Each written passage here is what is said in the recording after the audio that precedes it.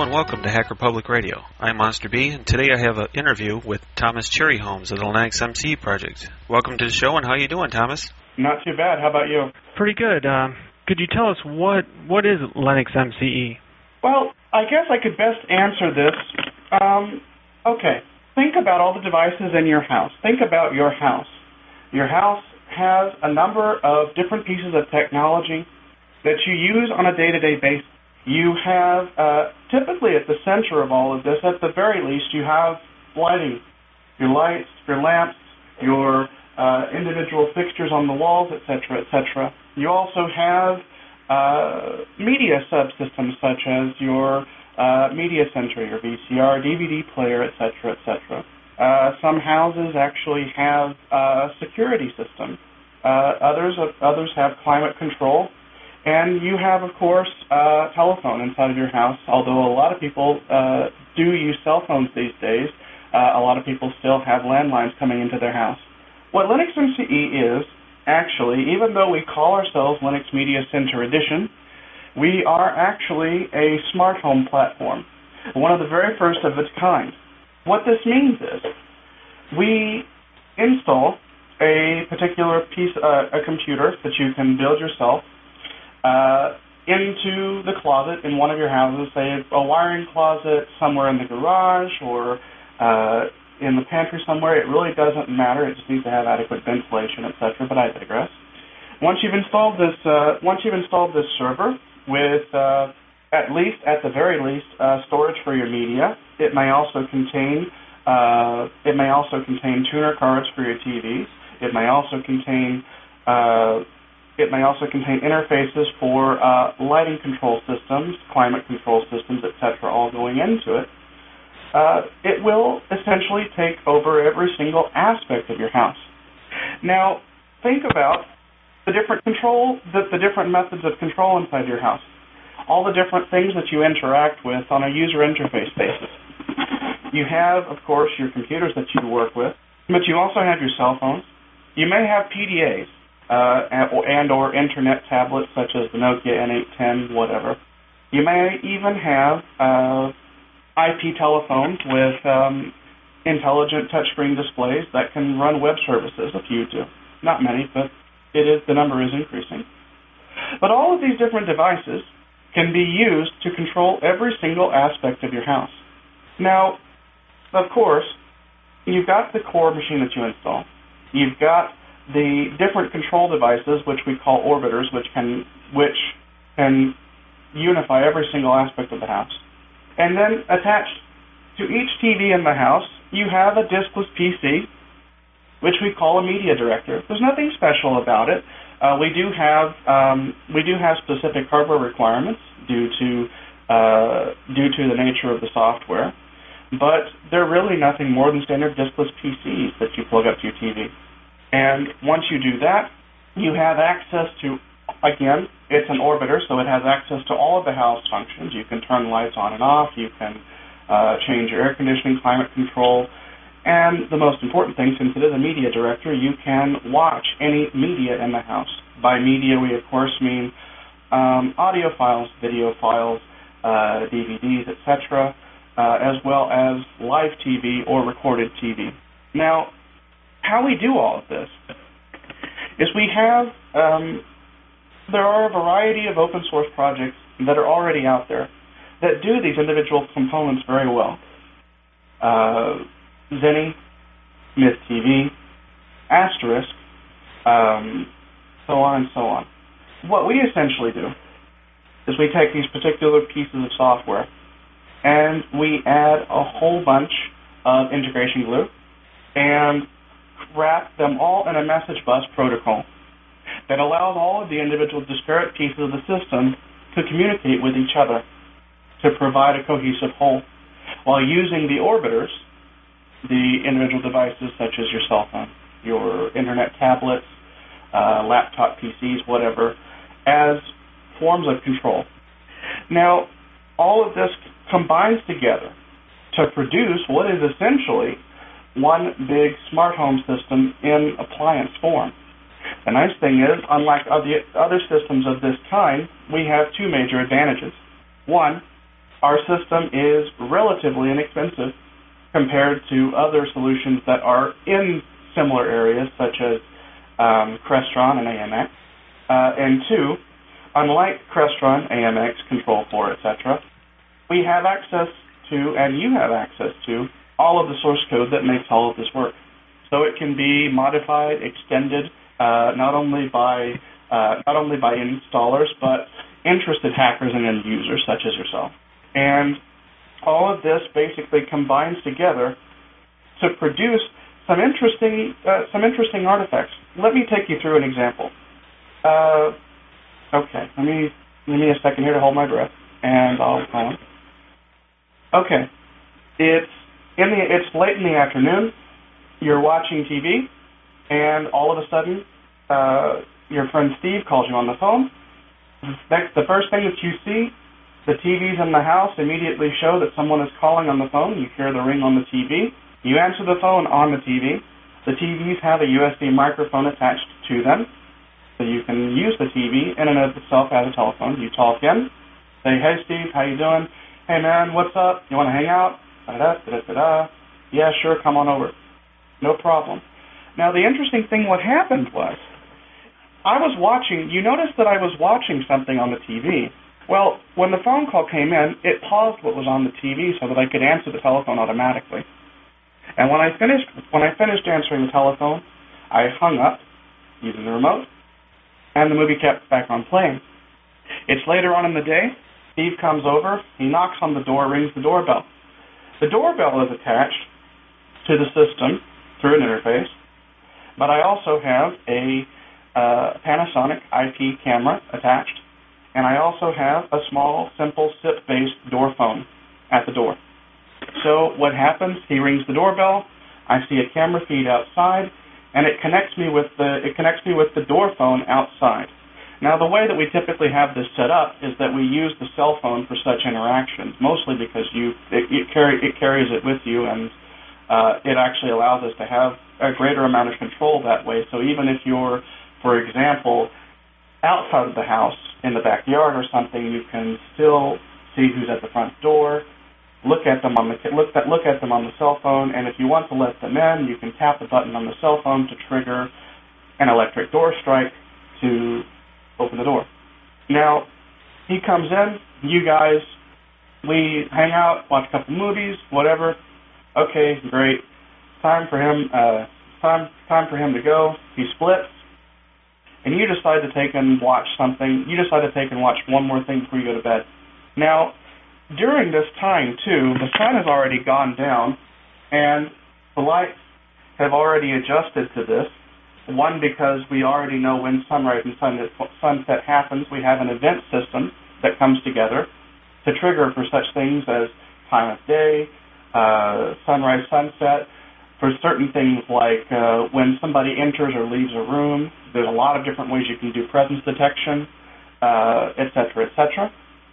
So the lights have adjusted themselves automatically, everything's cool, and everything's nice and chilled inside the house. Well, you figure, okay, it's about 11:30 at night, you want to go to bed, but you want to continue watching what you're watching.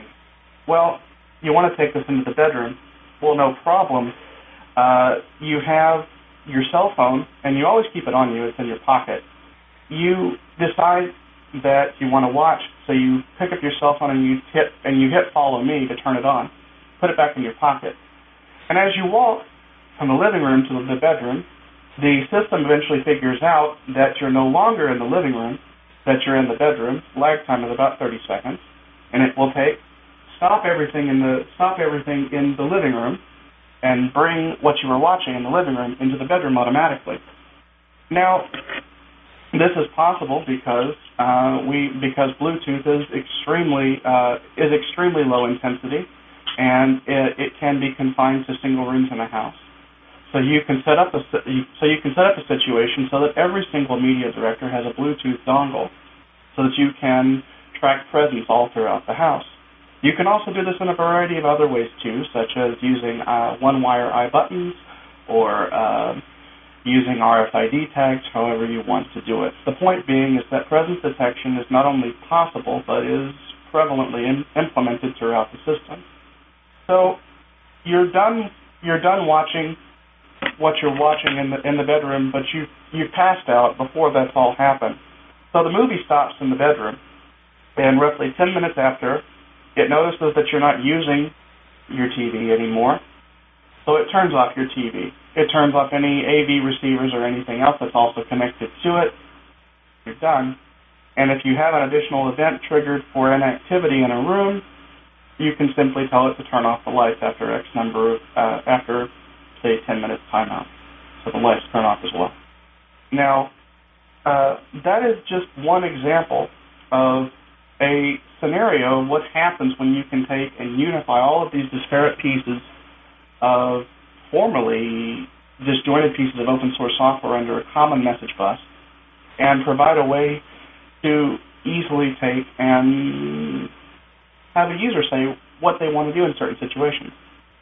That is, in essence, what LinuxMCE actually is. It's a smart home system built from the ground up, available to everyone.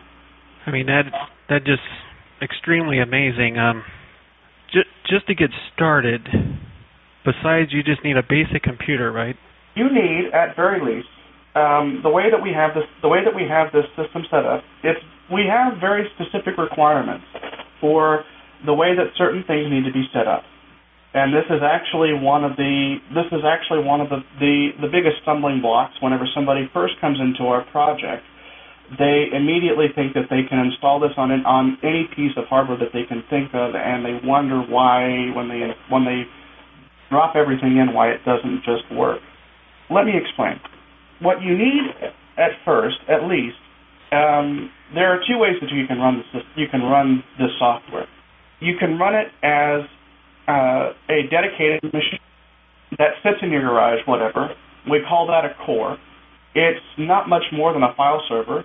It runs the basic router application. It runs the asterisk. It runs file server services, etc., for the entire house. Or you can run it as a hybrid, which means that it is both a core and a media director in one box.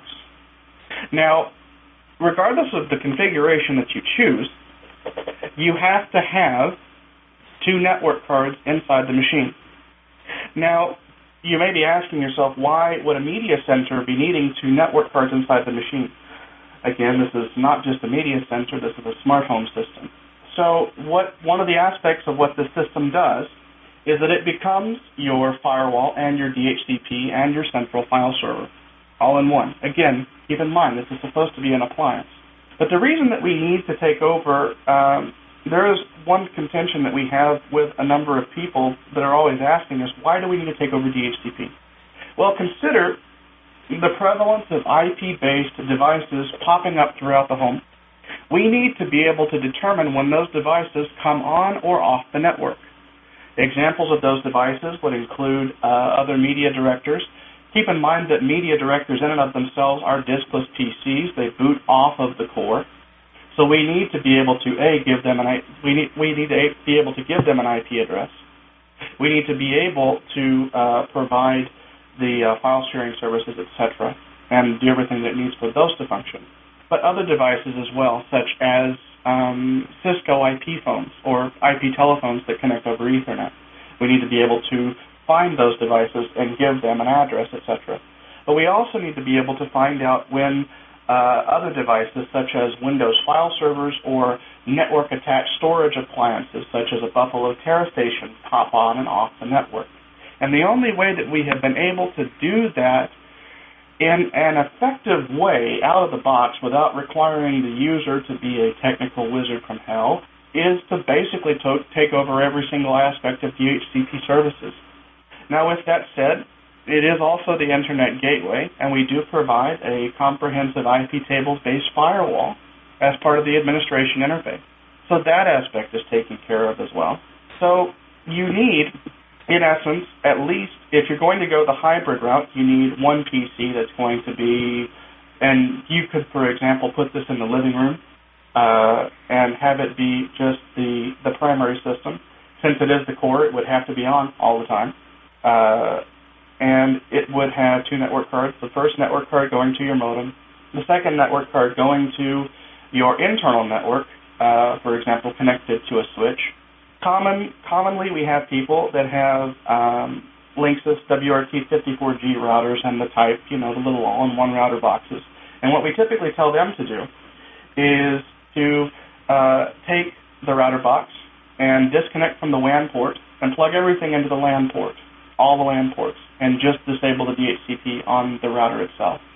That way you get access to the switch aspects of the router, and you also get the access point.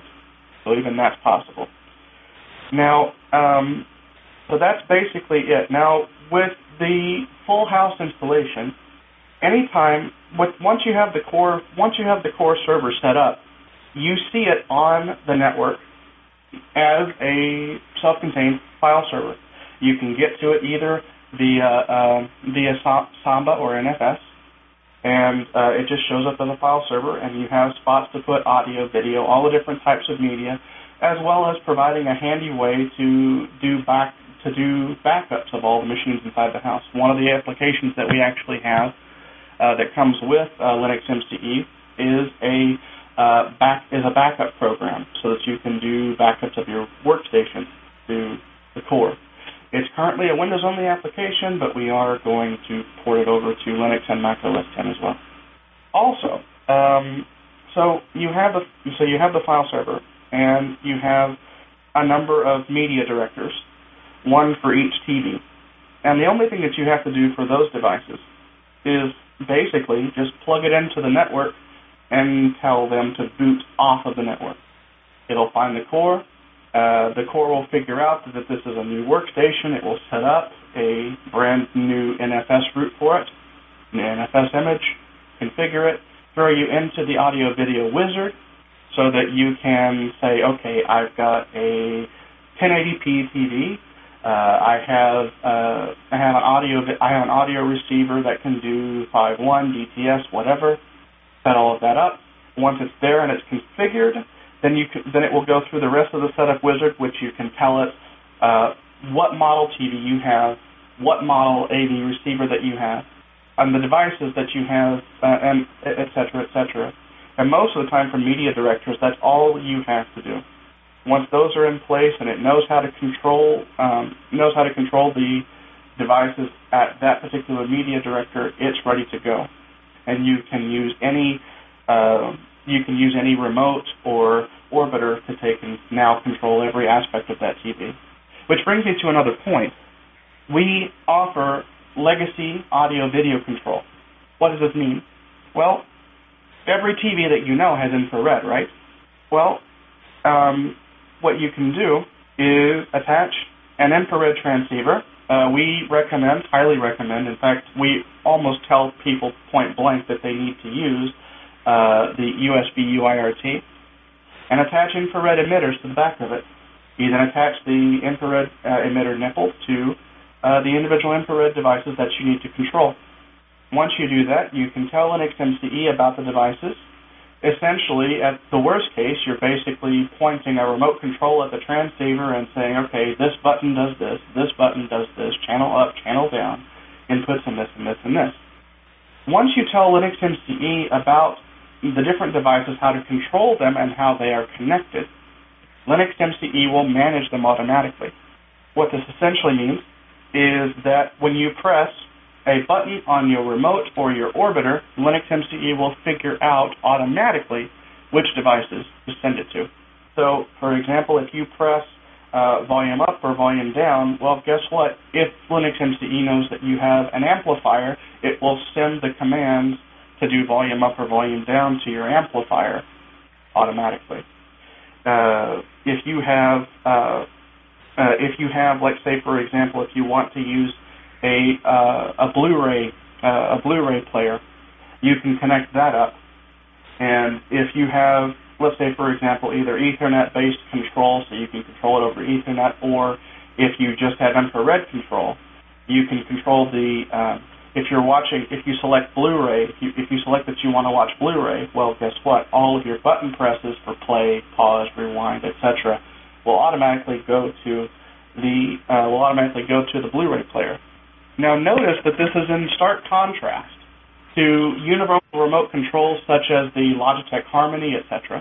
Because you're no longer specifying that I need to go into the TV mode, or I need to go into the satellite box mode, etc. LinuxMCE figures out where the button presses need to go for which devices. This also includes cable boxes and whatnot, by the way. And what you can also do is connect, in addition to connecting these devices up directly, you can also plug them into tuner cards so that you can replicate them throughout the house. Now, with that said, the tuner cards that we normally support, the PVR0182, 250, etc., from Hop have been phased out. As you know, the great analog blackout is coming this next year, and so we are moving to support the digital tuners and the digital component in and out cards, such as the Hop HD PVR. And what this essentially does, say, like, for example, I want to watch the Blu-ray. Well, I can select the Blu-ray, and if I have it connected up to the tuner, it will let me watch the Blu-ray through the tuner. But that essentially allows me to overlay LinuxMCE's menu on top of everything so that I can still interact with the rest of the system. But you also have the ability, let's say, for example, that you have a standard definition tuner and you can't see everything in high definition, or you have a cable box that's high definition and you want to be able to watch in high definition. We have a workaround, at least until we have the HD PVR. Remember earlier that I said that LinuxMCE can control your devices. It can switch inputs. It can make sure that everything is in the right state so that the buttons go to the right places. You can select direct AV mode while you're watching the Blu-ray player or your high-definition cable box. LinuxMCE will switch the inputs on your TV. It will switch the inputs on your amplifier automatically if one is connected. And you will see the high-definition output of your player. And the button presses on your remote, again, go to the Blu-ray player or your cable box, whatnot, automatically. Now, whenever you do something that does require menu interaction, for example, LinuxMCE goes, okay, oops, we need to display a menu. No problem. It flips the inputs and everything back over to the media director so that you can see your menu. So, yeah. I'll tell you what, this is amazing, because I was thinking it was like a Myth TV alternative. I had no idea it had all this stuff going on. Okay, let me explain. We do use Myth TV as an option for one of the PVRs. In fact, it is the default option. But keep in mind that we use Myth TV as for its recording and for its recording and basic TV functions. We also have support for VDR because a lot of European users use DVD and love using VDR. Convergent Home Technologies, which is one of the commercial arms of people that are using code based off of LinuxMCE, did the VDR port, and it's about to be released in its next version with our next release, which will be out sometime closer to the end of the year. I can't make any promises yet. We're still in the process of doing some release engineering for our alpha. Won't talk about that just yet. We don't have anything officially to announce, but like I said, so we've got these disparate pieces, and all we do is we wrap them so that they can talk to each other. So yes, while we do have Myth TV, we only use it for the PVR aspects. We don't use Myth Video, we don't use Myth Games, we don't use any of those other pieces because we've already got them inside LinuxMCE as discrete devices. So we don't need to use it.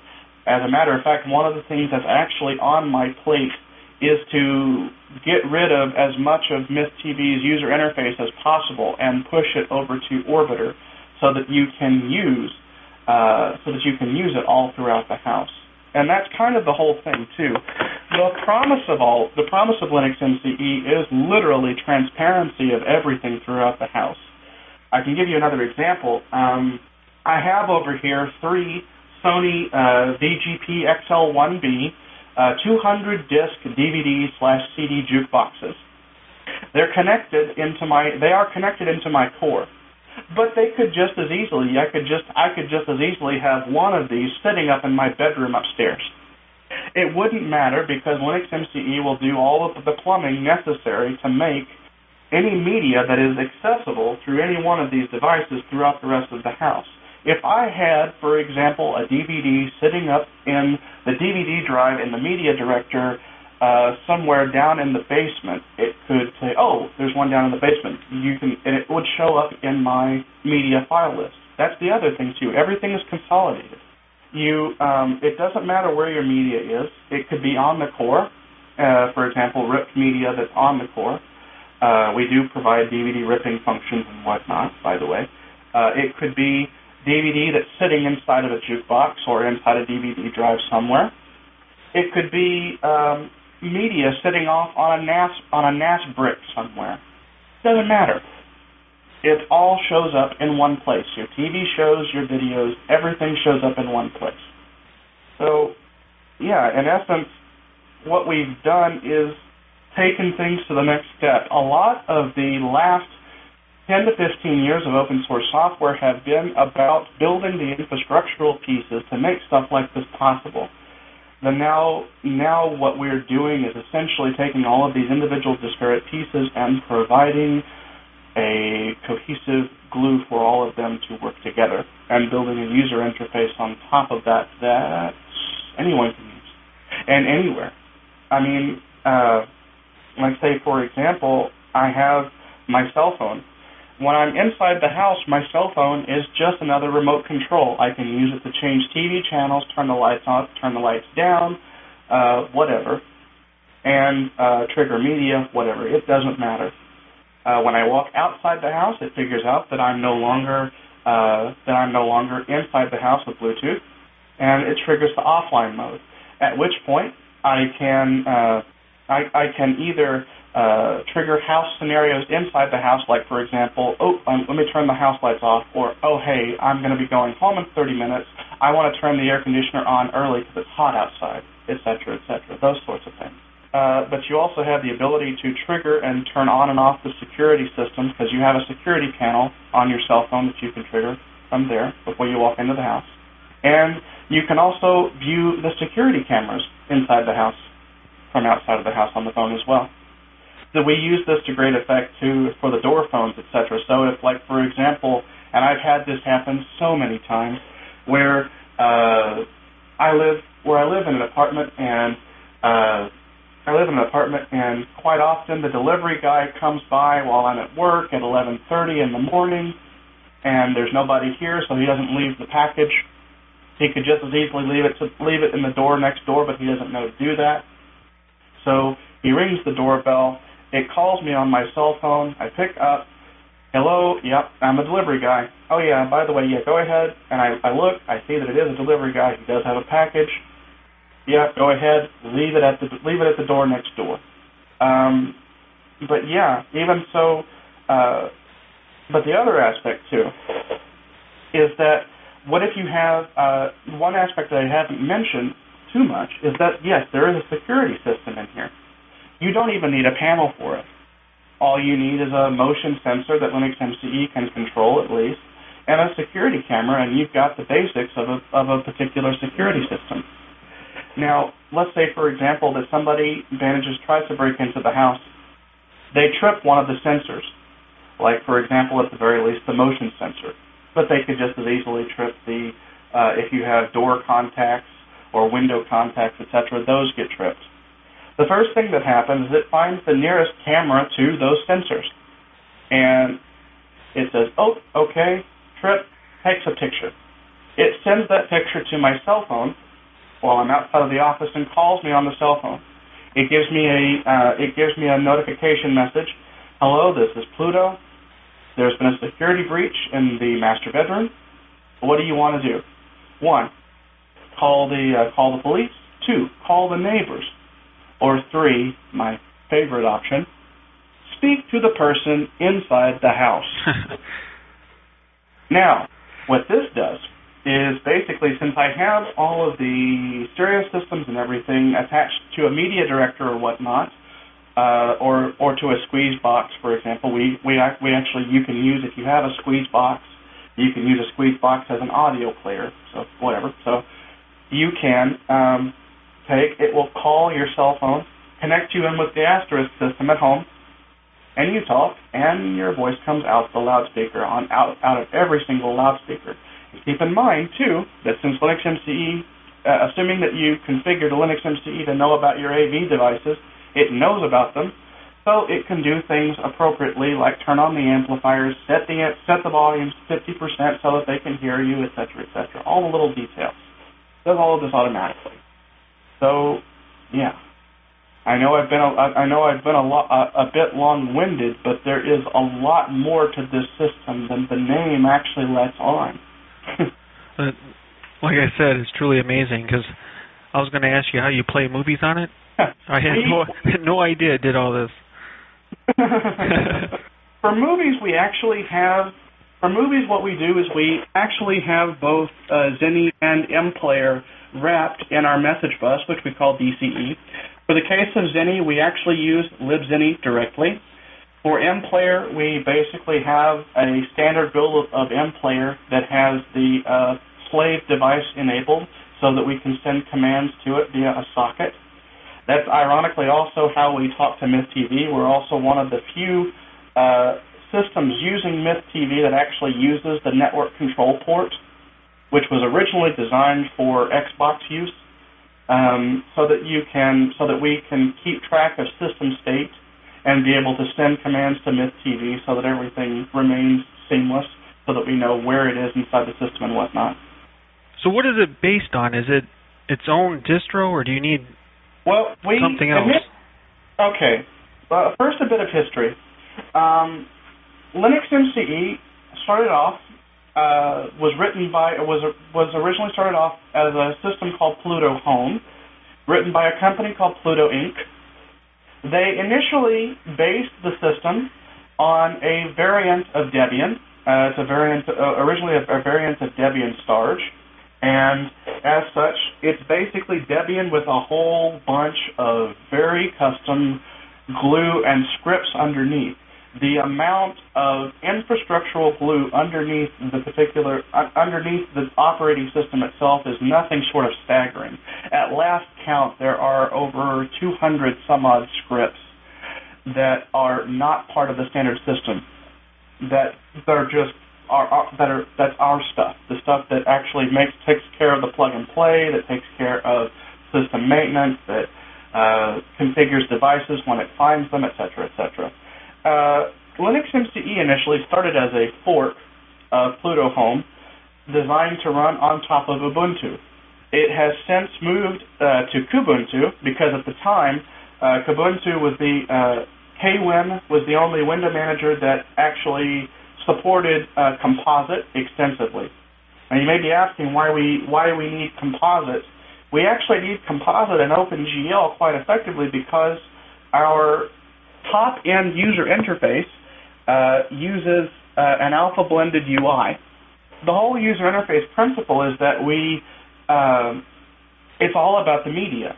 So your media plays full screen all the time. And we try to, whenever we need to display a menu or whatnot, we try to stay out of the way as much as possible.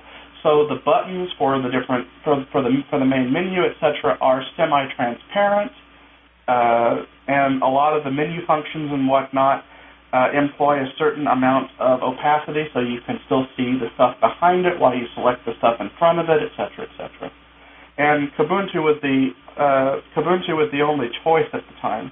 Although if we really wanted to, we could push this back into Ubuntu whenever we wanted to.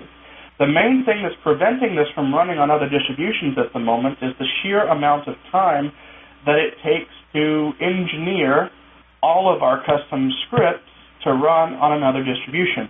Let me give you one small example. We have what is quite possibly the most intricate AutoMounter AutoFS script known to man. We actually do database lookups when we need to mount a device. So basically what happens, we have a lot of scripts and stuff that try to detect a device. Once a device is detected, it goes into our database, and the database controls all the configuration information. So whenever we need to look at a particular disk, we figure out where it needs to connect to, and we send messages to our scripts to look up in the database where the disk drive is, where it needs to go, and we build a route to it, and do all of this on the fly as we do, for example, like an LS to look at what's on the disk, whatnot.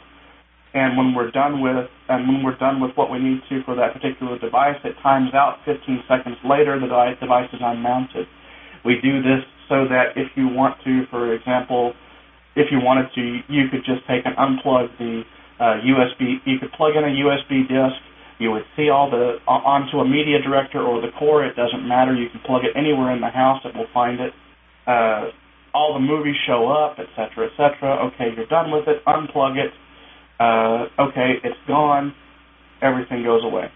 So there was a lot of infrastructural work that was done there to make all of that possible. And currently, a lot of that stuff is very Debian specific and, more to the point, Ubuntu specific. We are looking for people to help take and port this to other systems. But quite frankly, everybody who has come by has been, the certain copy sort. Oh yeah, I can get this done in a week. Oh yeah, no problem. And then they look at the system and we never hear from them again. And but we are, for those of you who are looking for a challenge, and I kid you not, this is probably going to be one of the most challenging things you've ever worked on. For the challenges of porting this to other systems, adding additional plugins and whatnot, we are looking for additional developer manpower. Other things that we're looking for specifically is we're looking for user interface designers to use our user interface system. That's another thing, too, and I'll spend just a few seconds on this. We use a multi-targeted user interface system, which is Orbiter. Orbiter runs on a bunch of different devices, everything from tablets to cell phones to the Cisco IP phone to the on-screen displays on the TV. They're all running the same code. But Pluto had to design a user interface designer that would accommodate for all of these different types of displays, but make it so that you could define things like the actions of a particular button or user interface action once, but be able to differentiate between the different looks of how it's going to look and interact on all of these different devices, because they're all very different. But we need people that are, we need developers and whatnot who are very good with logic end of things, but we also need user interface designers and artists and whatnot who are not afraid to use some very unconventional software to get some of these things done. What's the best way for them to contact you? The best way for them to contact us, quite literally, is actually in the forums. And I say that because the forums, by the way, are forums.linuxmce.org. That's forums.linuxmce.org. And I say the forums specifically because not only can you leave messages to all of us, you can post messages in the developer forums or the users forums, etc., but we also have a link to the IRC channel, which opens up a Java chat applet to our channel on LinuxMCE so that you can talk to us. If you're interested in doing development work or helping with documentation, we need lots of people to help with documenting this vast chunk of code. When Pluto left us this code, they left us something close to 4 million lines of code and almost none of it documented. So we've had to basically, taking over the reins of everything, figure out how all of these individual disparate pieces work and build onto that under the process. It's been an interesting challenge, to say the least. Well, just to back up a little bit, so you're saying any Debian-based distro would work as long as it has KDE, or would you? It would, but you would have to port it. Again, right now, we support Ubuntu 7.10 out of the box with our current release. I would not install it on anything else right now. Okay. We are working on a version for the upcoming 8.10 release. We do not know exactly when that will be done because we are dealing with a number of other issues as well. But we are working diligently on it, and we hope to have it done on time for the 0810 release. All things considered. Now, like I said, the reason being is that again, this isn't just some dinky little let's take and throw Myth TV on top and then throw some stuff on top of that. This is an entire comprehensive system with a lot of custom plumbing that takes a lot of work. So should you decide to want to port this to other systems, the goal, of course, is to try our midterm goal. Short-term goal is to get the next release out. Midterm goal is to take and push as much of the custom stuff as we possibly can into standard Ubuntu packages so that they can be pushed upstream, and then from that, then we can maybe start thinking about pushing this onto other distributions. But that's kind of the whole thing about this system, is that this system is extremely vertically oriented, and right now all of it has to be installed. So there you go. Okay, and then the downloads, is that an ISO of the complete system with Kubuntu and everything wrapped up into one? Or? We have two different forms which you can download it. What we highly recommend is that you get the Quick Start DVD. The Quick Start DVD is a 4.3 gig download that contains both Kubuntu 7.10 as well as the complete LinuxMCE install. In fact, what we do there is the installer basically formats the target disk that you're going on to, wipes everything out. It's like an OEM install. It wipes everything out and partitions, formats everything out, unpacks a completely frozen copy of LinuxMCE that's ready to run the setup wizard, and then reboots. As an advantage to that, the install time takes about 20 to 25 minutes from start to finish before you start to see the setup wizard. Now, the downside is, of course, that if you have any partitions, anything that you want to keep, it will wipe them out. With that said, we do have provisions on the install DVD. If you're installing onto an existing LinuxMCE installation, it will ask, if it figures out that there's an existing install, it will ask if you want to preserve settings and or home, which is where all your stuff gets stored. So there's that. If you have more custom needs, you can use the CD install, which basically means you have to get a copy of Kubuntu 7.10, and then you have to get the two LinuxMCE CDs, install Kubuntu first, and then stick in the first LinuxMCE CD and click on the LinuxMCE package to install it. When it asks you for the second CD, you put it in. Is this available in 64-bit? It is available in 64-bit. We have versions for i386 and AMD64. Oh, very cool. Well, I think you answered all my questions plus some. Well, it's very. I admit it's a bit overwhelming, but you don't. The thing is that most people, they come to us and they see the name LinuxMCE. It's been kind of a double-edged sword with us because, one, it's given us tremendous amounts of exposure, but most people come to us looking for something that's kind of like an alternative to Myth TV or XBMC, Xbox Media Center, or Elisa, or Elisa, or da-da-da-da-da, and they come and we give them the big sales pitch, and they look at us like a deer in headlights because they were not expecting something quite like this. Now, I would like to give you a kind of a set of perspective here.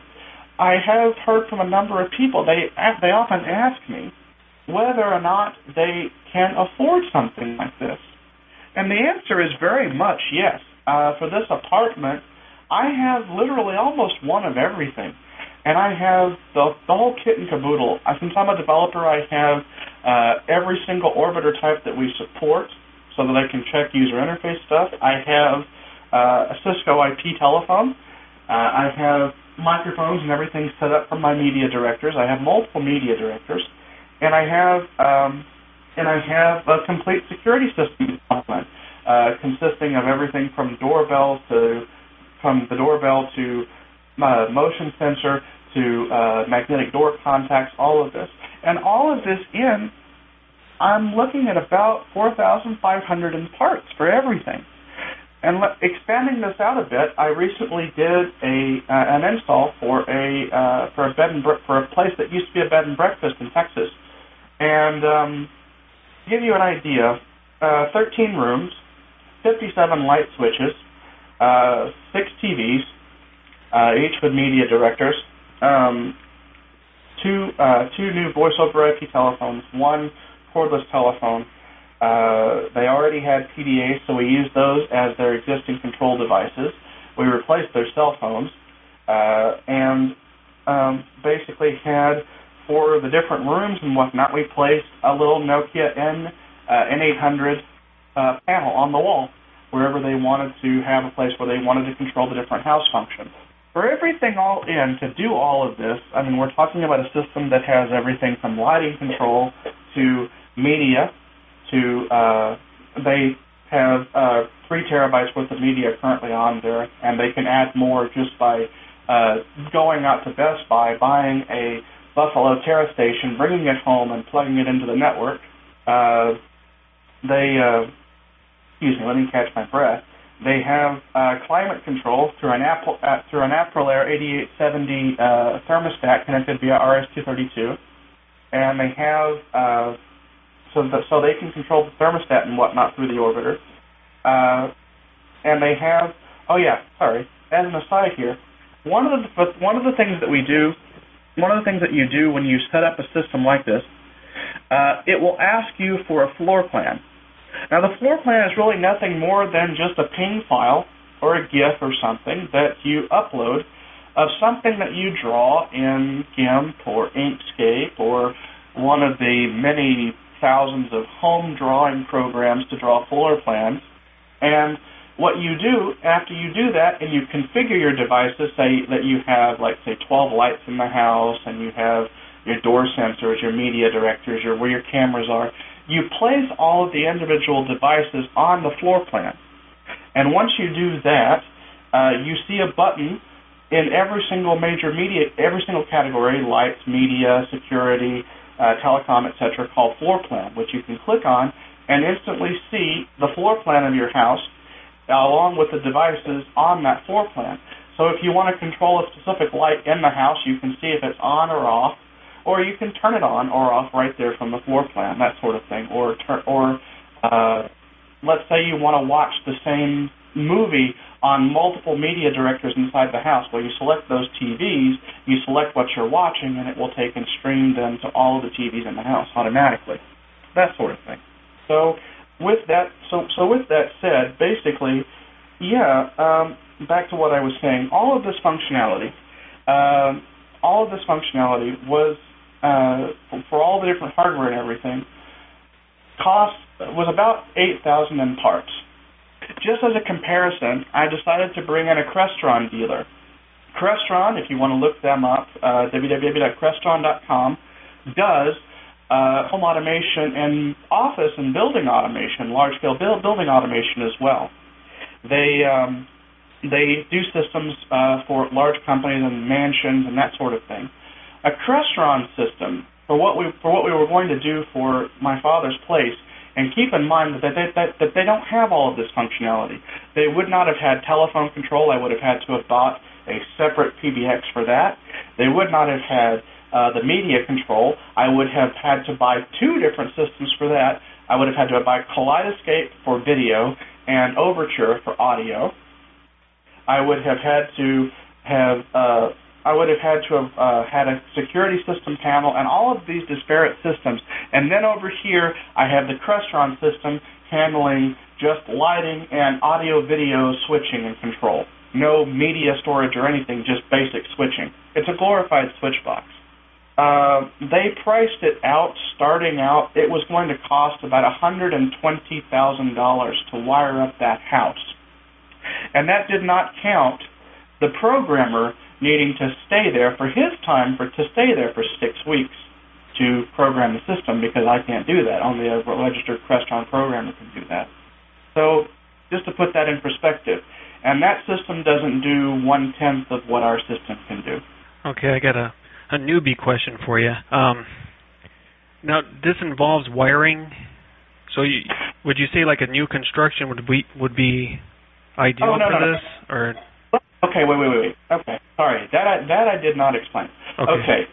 And this is even better. With systems like Crestron and whatnot, yes, you have to wire everything. Tons of custom wiring, tons of everything. Ugh, just mess, icky. The good thing here is that LinuxMCE supports a wide variety of different home automation standards. Of course, if you have an existing X10 installation, LinuxMCE can use that with the appropriate computer interface, such as a CM11A. If you have in addition, we also support Insteon. SmartHome.com has an excellent system called Insteon, which is X10 compatible, and also has its own system. Both of those aforementioned systems, X10 and Insteon, work through the power line. So basically what you do is for things like floor lamps and whatnot, you plug in modules that plug into the lamp and then plug into the wall to provide control there. And for things like existing light fixtures and whatnot, all you do is replace the light switch. You just have to ensure that your light switch has neutral running to the light switch box. If it doesn't, you can pull one from an adjacent outlet or whatnot. If you are not comfortable with any of this, you can, of course, hire an electrician to help do the work for you. This is very straightforward, and it does not require any custom wiring at all. For those two systems right there. We also support Z-Wave out of the box. In fact, Z-Wave is what we recommend the most. The reason that we recommend Z-Wave is that Z-Wave works a lot similar in that you have plug-in modules that plug into the wall for your things like your floor lamps and whatnot, and you have your replacement light switches for the wall, but the actual transmission of commands happens wirelessly.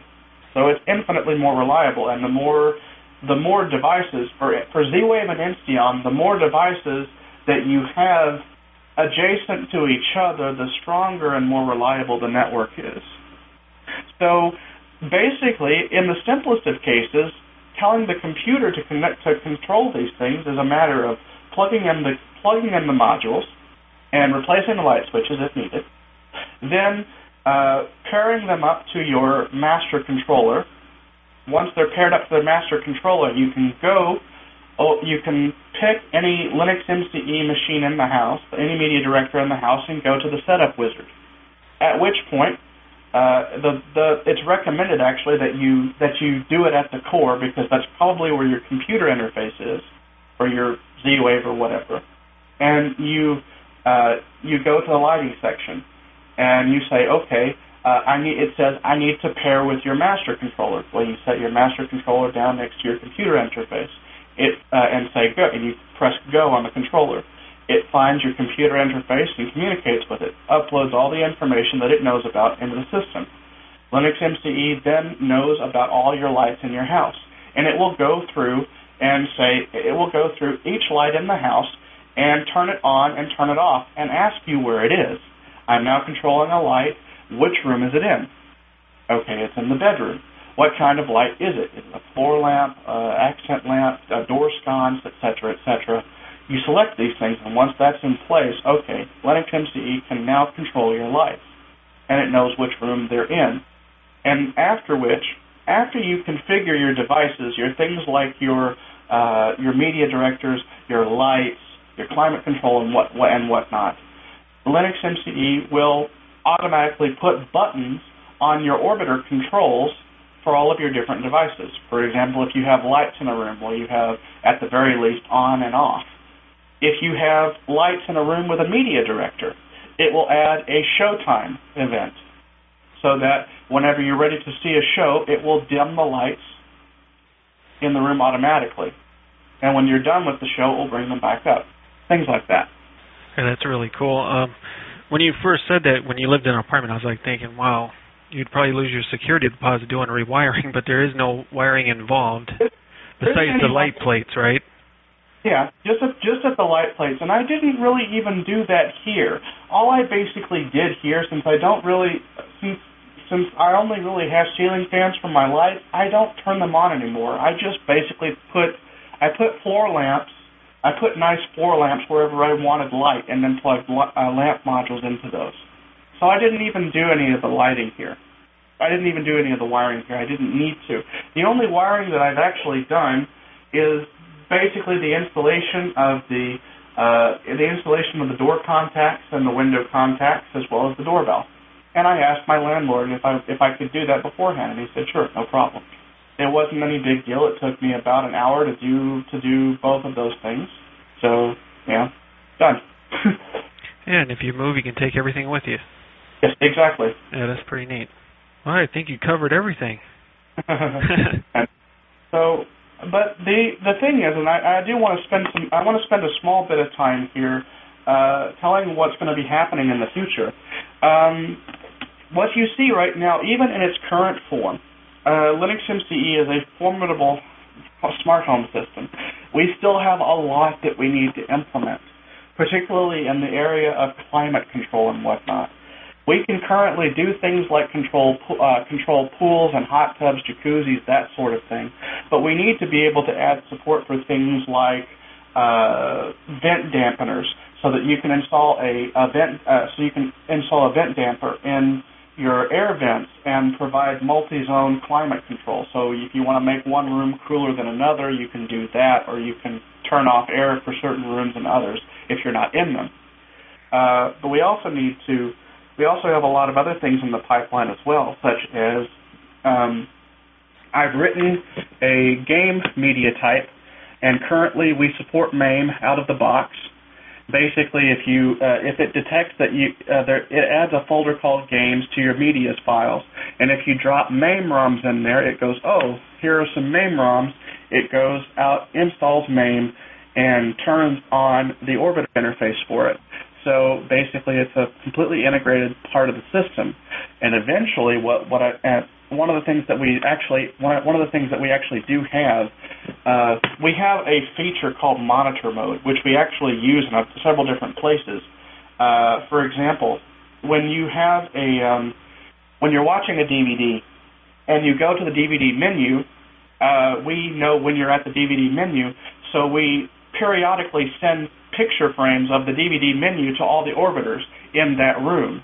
So you can pick up one of the orbiters in the room and see the DVD menu playing on that orbiter and click the menu item on the screen, to go to that part of the DVD. It even happens on the cell phone too. You can even do it from the cell phone. It's kind of cool. But we also provide that functionality for playing games as well. So let's say a parent wants to watch their kid playing a game and they're in another room or whatnot. They can select their bedroom or whatnot, and if they're playing a game, they see the game playing on their orbiter, be it their PDA or a tablet or their cell phone, whatever, that sort of thing. And I'm actually going to be adding functionality soon enough that will allow you to stream the same game to multiple rooms inside the house. I'm still working on some of the logic to make that possible. So that'd be like something from like an Xbox or PlayStation? That's just for games that are emulated on the Media Director itself. Okay. Now the reason that you can't do things like hook a PS3 or whatever up to it, it's actually a very simple thing. It has to do with the fact that when you digitize through a tuner card, guess what? There's a delay of an order. Yeah, usually about a quarter of a second delay, and that can be a big pain in the ass if you're trying to play a video game through a tuner card and you're about a fourth of a second behind, and all of a sudden you realize, oh crap, I just got killed. Right. So no, yeah, that's not feasible in any form or fashion at the moment. Things will change though. So we've got game support, whatnot. We also have we're also going to be adding support for a lot more internet streamable content, such as Shoutcast, such as Shoutcast, internet radio streaming, that sort of things. Support for podcast RSSs, such as your show, as well as how to explain this one. Other types of services. But the thing is, no matter what, and for all of these different things, like say if you keeping something on YouTube, if you're looking at something on YouTube, or if you're looking at a podcast, RSS, whatever, it's all in the same place. All of my YouTube videos are in the same place as my recorded videos, as my recorded videos, as my TV shows, as my DVDs, etc. I just filter out what I want to watch. So everything gets consolidated into one place, and we're going to see a lot more media types and whatnot actually supported. Another thing that we'll be seeing a couple of releases down the line is support for OpenOffice. We'll be embedding OpenOffice so that an OpenOffice viewer, so that you can view your documents on a TV screen and print them to the nearest printer. For example, when you're about to walk out the door to the office to do something, and so on and so on. Lots of neat things coming down the pipeline. I also want to add an instant messenger inside the Orbiter as well, so that you can answer instant messages on any TV or Orbiter device inside the house. That sort of thing. Lots of neat things coming up. Well, I can't wait to try this thing. I do want to say we have specific hardware requirements. Again, I want to iterate this again. You won't go wrong if you use a PC with an NVIDIA for, like, say, a hybrid. If you're building a hybrid or a media director, use an NVIDIA graphics card, 6200 or better. You need at least 512 megs of RAM. I would highly recommend at least 1 gig. Memory is so cheap these days. Please load up on it. Sufficient storage, of course, and 2 network cards. And use this thing as it is intended. Please make it the center of your house. Make it your router. Make it your firewall. And things will just work. We promise. It's when you don't do that, it's when you go against that things don't work as they intend to, and you spend days and days banging your head against the wall. So resist the urge. Now, would you recommend 64-bit over 32? Honestly, no. It's not an issue of stability. It's not an issue. There's really no reason. What, you might get a 3 to 4% performance increase? Okay. It's for those people who absolutely, no, I want to use AMD 64 because I have an AMD 64. There's really no reason to. Well, unless they have 4 gigs of RAM or more. Yeah, and that's true. I mean, we may see some performance increases once the CPUs get fast enough to, and that's the other thing too. Right now, we're a little ahead of the curve, as in we do support ripping Blu-rays to the core, but you have to have the absolute fastest thing out there to even think about playing them right now. Because because NVIDIA's drivers do not do any acceleration whatsoever, H.264 acceleration whatsoever, so everything has to be done by the CPU.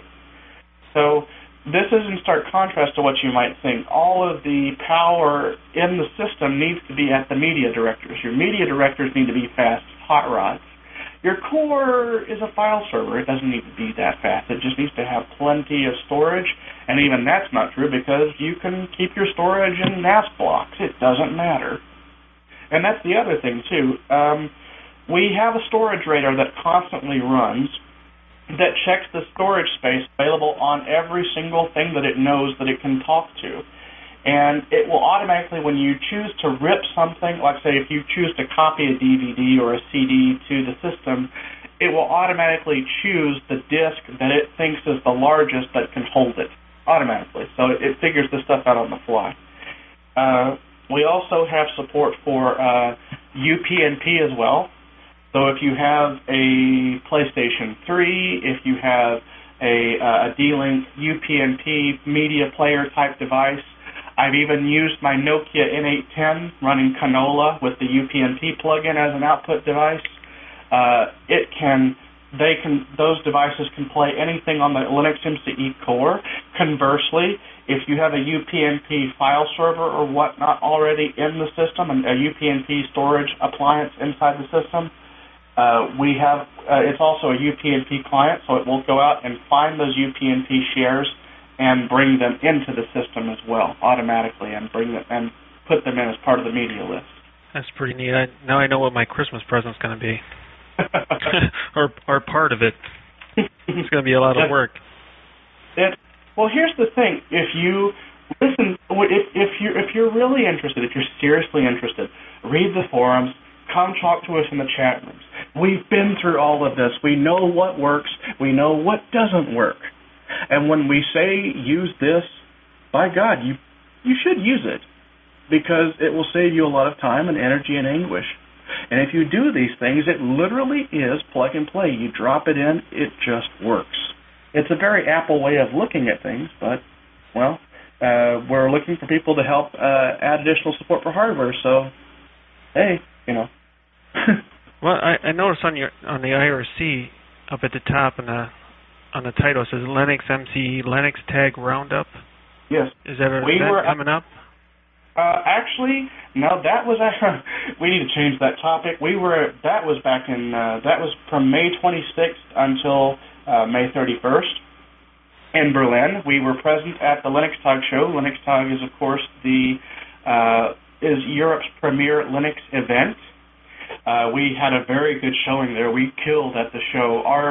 Our booth was continuously packed. I mean, there was always a line of people looking at all of our stuff, because what we did for the LinuxTag show was we brought everything that we had. Most of our setups, we took and disassembled our setups and brought it with us on the plane all the way over to Europe, all the way over to Berlin, and assembled all of this stuff. And we had, at last count, when we looked at the device tree, when we finally finished up, we had about 140 different devices that we had connected into the system there, ranging from lights to all of our cell phones, our PDAs, all of these different things working together, security cameras, so that they could see an actual system in use and working. And let me tell you, when they saw the Follow Me functionality working, their jaws just hit the floor. But it was basically, more or less, it was, oh God, how many of us were there? 10 of us? 10, 11 of us? All in that booth. It's kind of funny. You would normally see, if you're normally at one of these trade show booths, you spend some time at the booth, and then you get tired of spending some time at the booth, and you want to walk around. We love this system so much, we never left the booth. All of us were in that booth all the freaking time, selling, and we had to be, because there were people coming up to us just constantly looking at this thing, and we were giving our little sales pitches and showing the system off and whatnot, and people were just absolutely just dumbfounded. And when they finally asked us, well, how much does this cost? The software is free, and that's when they blew, their brain exploded. Are you going to be anywhere at any trade shows in the United States? We're still trying to figure out. We're still systematically trying to find a way into the Linux trade shows here in the States. We have a definite gig at LinuxTag every year because of the huge reception that we got there. We have various people who are involved with the project who have already given talks at various local shows. For example, Barry McCormick just finished up a show in Salt Lake City at the local open source event there at the University of Utah, and it was received extremely well there. And we have lots of people that give little talks like this all over the place. We had another user give another talk on LinuxMCE down in South Australia, and it was well received there as well. So little by little, you are going to see us at the trade shows, little by little. Yeah, I have a couple more for you. I don't know if you heard of them. Ohio Linux Fest. No, have not. It's coming up October 11th. Okay. And then there's a new one called Southeast Linux Fest, which the first one will be next year around June 13th. Okay, fantastic. South Carolina. Okay, fantastic. I'll put all the links. I'll put all the links in the show notes, and if you want to check them out. Beautiful. That would be great, and we will definitely. If we can find a way to provide a show presence there, we will. The biggest obstacle to being present at a trade show is, of course, sponsorship. But of course, now with the increased exposure with LinuxMCE, especially with the show that we gave at LinuxTag whatnot, we hope to be seeing considerably increased sponsorship so that we can so that we can do these individual shows, because there's a lot of logistical support involved in bringing us all together in one place and being able to afford the appropriate booth space. We need at least a 10 by 10 booth, and that's somewhat constraining to be able to show off our stuff. So, yeah, a lot of this is still being worked out. We're still in the very early ages of being a community-based project. It's no longer just Pluto holding the reins and everything. We're now a completely autonomous community in and of ourselves, and we're learning to stand on our own 2 feet. And as such, you will be seeing us at trade shows in the future, although I don't have any to announce at this point in time. Well, not to jump around on different topics, but how many developers do you have on the team? Currently, there are, hold on a second, let me actually count. And this is all under the GPL? The majority of it is under the GPL. There are some pieces that Pluto initially wrote, which they use for their own commercial enterprises, which are under the Pluto public license. It is like the GPL, except that if you decide to bundle the software with hardware as a cohesive piece, then you need to contact Pluto for licensing. We are in the process, actually, of replacing those PPL pieces with GPL code. So, yeah, most of it's under GPL, a few pieces under PPL, which is almost like GPL. 1, 2, 3, 4. There are 11 of us that are doing development work, and we're spread across the globe. Oh, I had to think about that one for a bit, because it's I don't really think of it in terms of we have X number of developers. We have people who are constantly working on the code, and we have people that come in and out to work on various aspects of things as they have time. Of course, this is a volunteer-based organization. I would also like to point out, now that I think about that, we just filed for 501c3 incorporation for a nonprofit organization in the state of New York at the LinuxMCE Foundation. The paperwork will be going through within the next couple of weeks. All right. So we will have an administrative umbrella for which to do all of our logistical concerns. So, there you go. Well, I think it was a good interview. Got all the information I needed, plus some. I bet you weren't expecting all of that other stuff. No, this surprised me. So, I mean, yeah, okay, so this thing plays DVDs, and it does that, but that's, but that's kind of like saying that Albert Einstein was a patent clerk, so, well, I really hope you do take a look at the project to see what we've done, to take and install it. As I said before, where one of us is always available on the chat room to help out people. Some of us are there all pretty much constantly, and it can get kind of stressful answering the same questions on and on and on, even when people don't read the facts. But, it's just the nature of being a volunteer-based organization. But there's always someone there to help. And we've all been through the rigmarole of installing the system. We know what works. We know what doesn't. So we can help you and others install a system to do all of the things that you see in our demo video. I don't know if you saw it, but on YouTube we have a demo video, a Google video. We have a demo video. It's also available from the LinuxMCE website. It's 24 minutes long, and I kid you not, I swear, I have had people actually come up to me and say that you guys are doing advertising. There's no way it can do all of this stuff. Yes, it can. I'm running all of this in my house. It does do all of this. It does exist. It does work. So it's a bit much, I guess. But we're trying to attack a much bigger use case and trying to provide something that previously did not exist, a smart home system, a real one.